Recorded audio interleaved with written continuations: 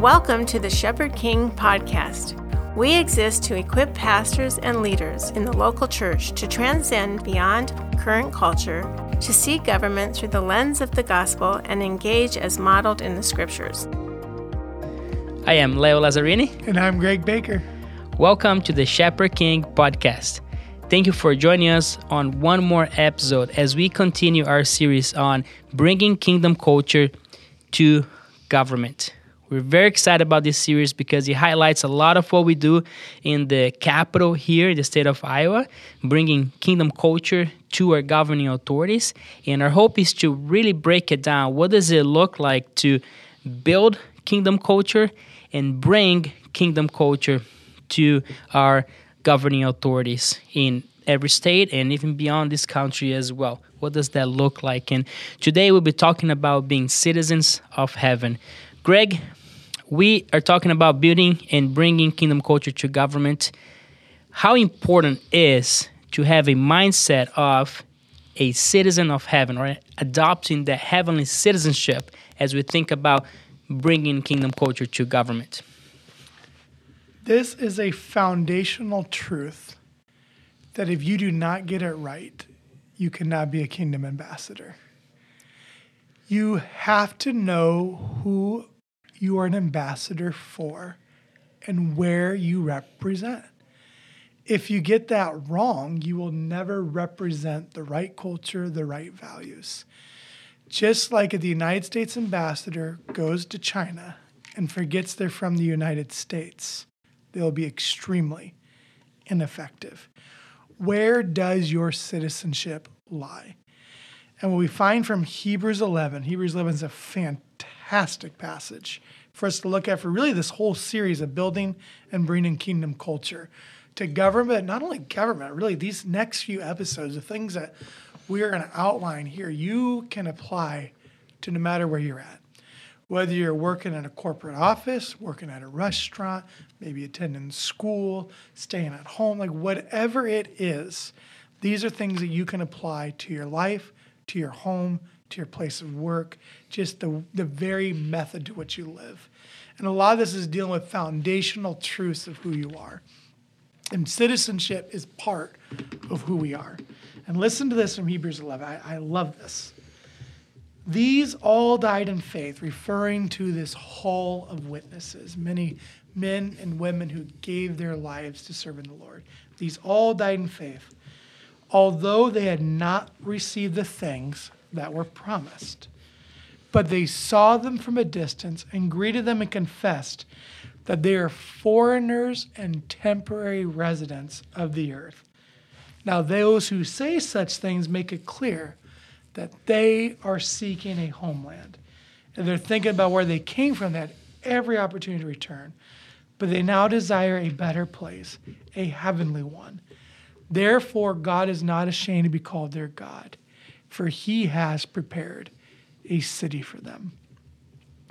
Anything about Philippians 3:20, Paul says, but our citizenship is in heaven, for we also eagerly await for a Savior, the Lord Jesus Christ. You are a citizen of heaven, and where your citizenship lies is where your ultimate allegiance lies.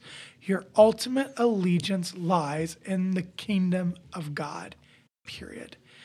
And those who come from the kingdom are beholden to the king. That's what kingdom means. It means the king's domain. The king rules. So when you think about different incidents in the scripture when sometimes man commanded God's people to do something that were against God's laws, every time they submitted to God. Why? Because he holds ultimate authority, because his kingdom is where your ultimate citizenship lies. If you are going to have an impact on this side of eternity, you must grasp that you are a citizen of the kingdom of God. That when you are born again, your citizenship transferred to where it was always supposed to be and is the home that God is calling people back to. We had just a very, very dear sister in our community group.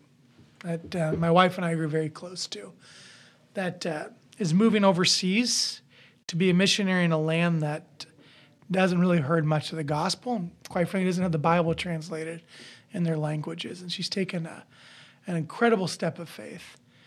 And when I think about her, I think if she sees Iowa as her home, she will never make it there. Mm-hmm. In reality, in the country that she now lives, she's just as much of a foreigner there as she was here. Mm. Her citizenship didn't change. Her home never changed.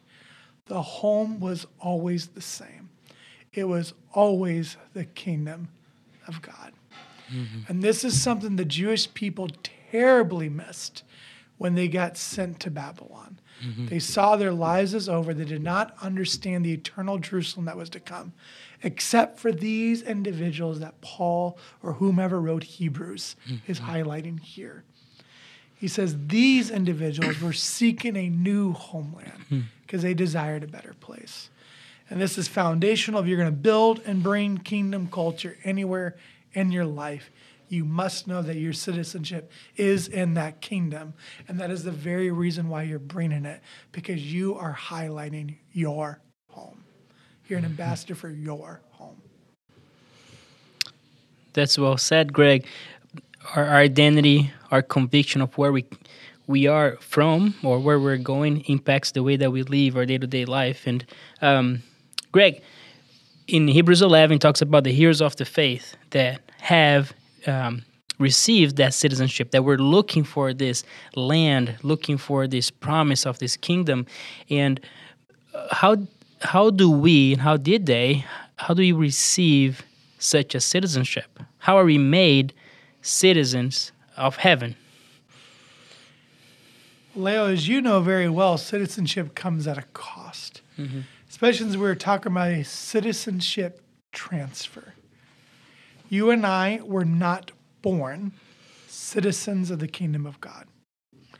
We were born citizens of the kingdom of darkness and a place ruled by the ruler of this age. The scripture calls it the devil.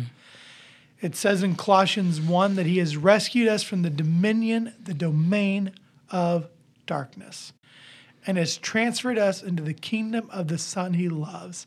In him we have redemption, the forgiveness of sins. There was a transfer of citizenship. And I think about this transfer, a price was paid in it. So Leo, you are currently going through the United States immigration process. Mm-hmm. It's not free, is it? Not at all. Not even close, right? But you think about what the American citizenship costs. Mm-hmm. It is significantly cheaper than what this citizenship transfer cost. Mm-hmm. What was the cost? It was the king himself dying. Mm-hmm. King Jesus, heir to the throne of David, came not to be served, but to serve and give his life as a ransom to many. Mm-hmm. He paid the price of citizenship on the cross. He took away the things that casted us out originally back in Genesis 3 as kingdom citizens. He paid the debt that was required so that you and I can enter back into our citizenship with the kingdom of God. And this is an invitation made available for all people. And here's the great news. There's no caps on the different countries. There's no limitations. Jesus called back out his disciples, go back out. There is room in the banquet hall. Compel them to come in. Compel them to come in. This is not a tight, closed border. This is a border that God is welcoming people in, saying, come through Christ. Christ is the bridge. The bridge is open. The gate's not locked. But there's only one bridge, and that's Jesus. There's no other way. Mm-hmm. There's one way. I'm the way, the truth, and the life, Jesus said. I am the way to the Father. Follow me. And that is the price of our citizenship. And for those of you who are listening, if you're not a citizen of the kingdom of God, you must come to the way of Christ. And those of you that are, you must remember what you did when you became a born-again Christian. You crossed that bridge, and you are no longer a citizen of this world, but you are now a citizen and heir to the throne, to the Most High King Jesus. That's well said, Greg. Greg, as we think about bringing kingdom culture, how important it is that we reflect on the price that was paid for us to enter into this kingdom, and how we, out of just appreciation and love for what Christ has done for us, we're able to live out such a citizenship that reflects our home that now is in heaven, right? We talk about having kingdom impact at the capital. How does this citizenship allows us to have the maximum impact there? This is what's ultimately going to protect us from nationalism to patriotism. Mm-hmm. You're like, oh, that's an interesting play on words. What do I mean by that? Because we'd all probably define these things differently. The scriptures say that we're citizen of heaven, but we're temporary residents of the earth. Mm-hmm. It says to the temporary residents dispersed in, and then Peter goes through a list of cities.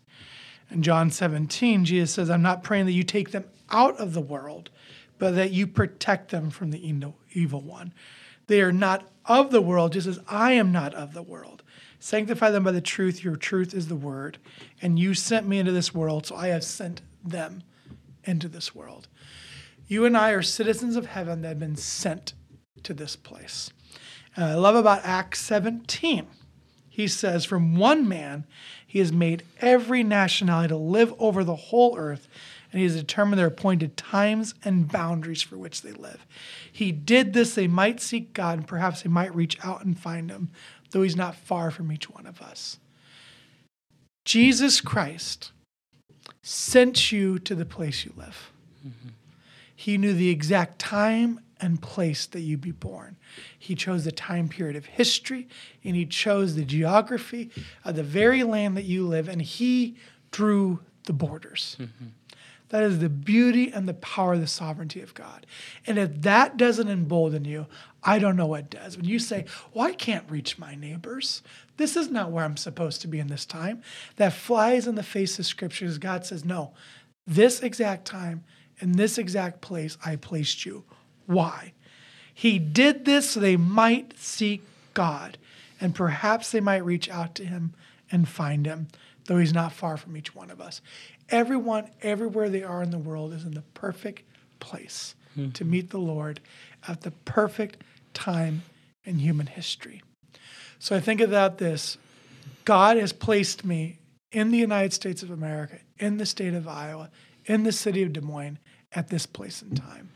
Mm-hmm. And the truth is that this is the best place for me to know him. It is the best place for my neighbors to know him. And what I must do, if I'm going to have kingdom impact, I must know that this is my temporary residence. There is another place that holds my allegiance that I am here for. And I am going to be an ambassador of that place. Mm-hmm.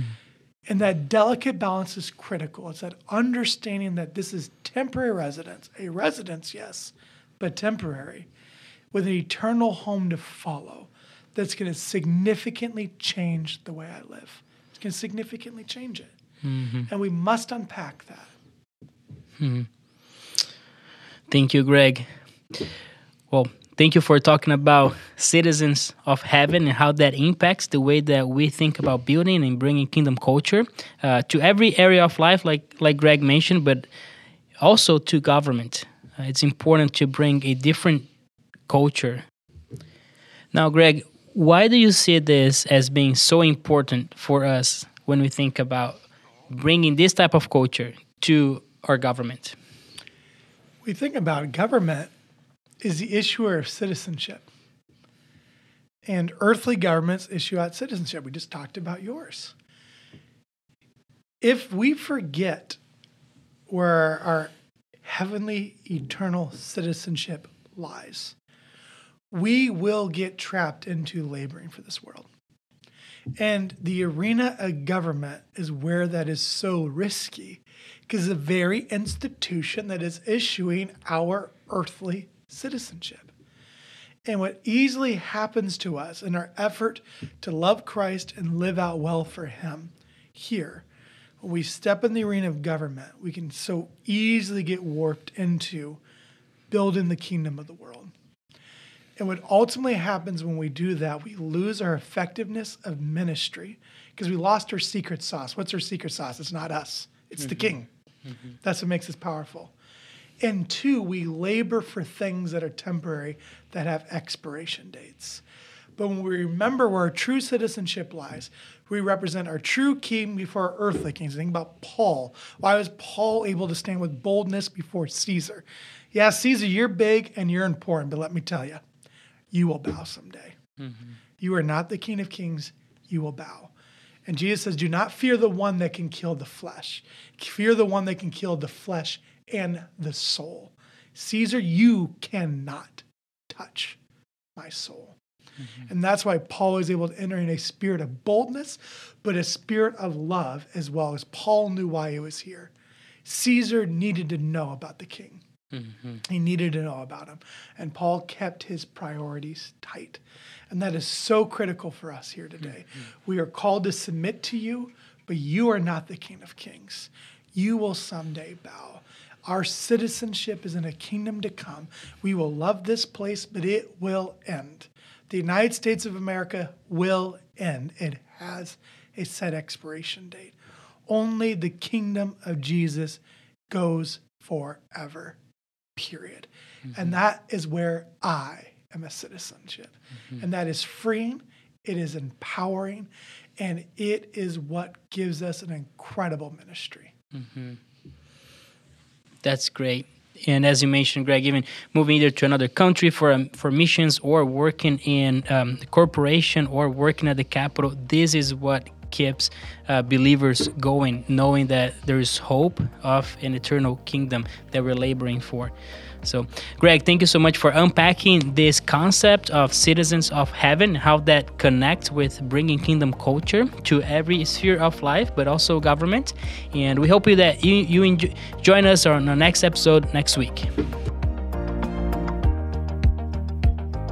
The Shepherd King podcast is brought to you by the Church Ambassador Network, a ministry of the Family Leader Foundation that inspires the church to engage government for the advance of God's kingdom. For more information about the Church Ambassador Network, or if you would like to donate, please visit our website, thefamilyleader.com/church.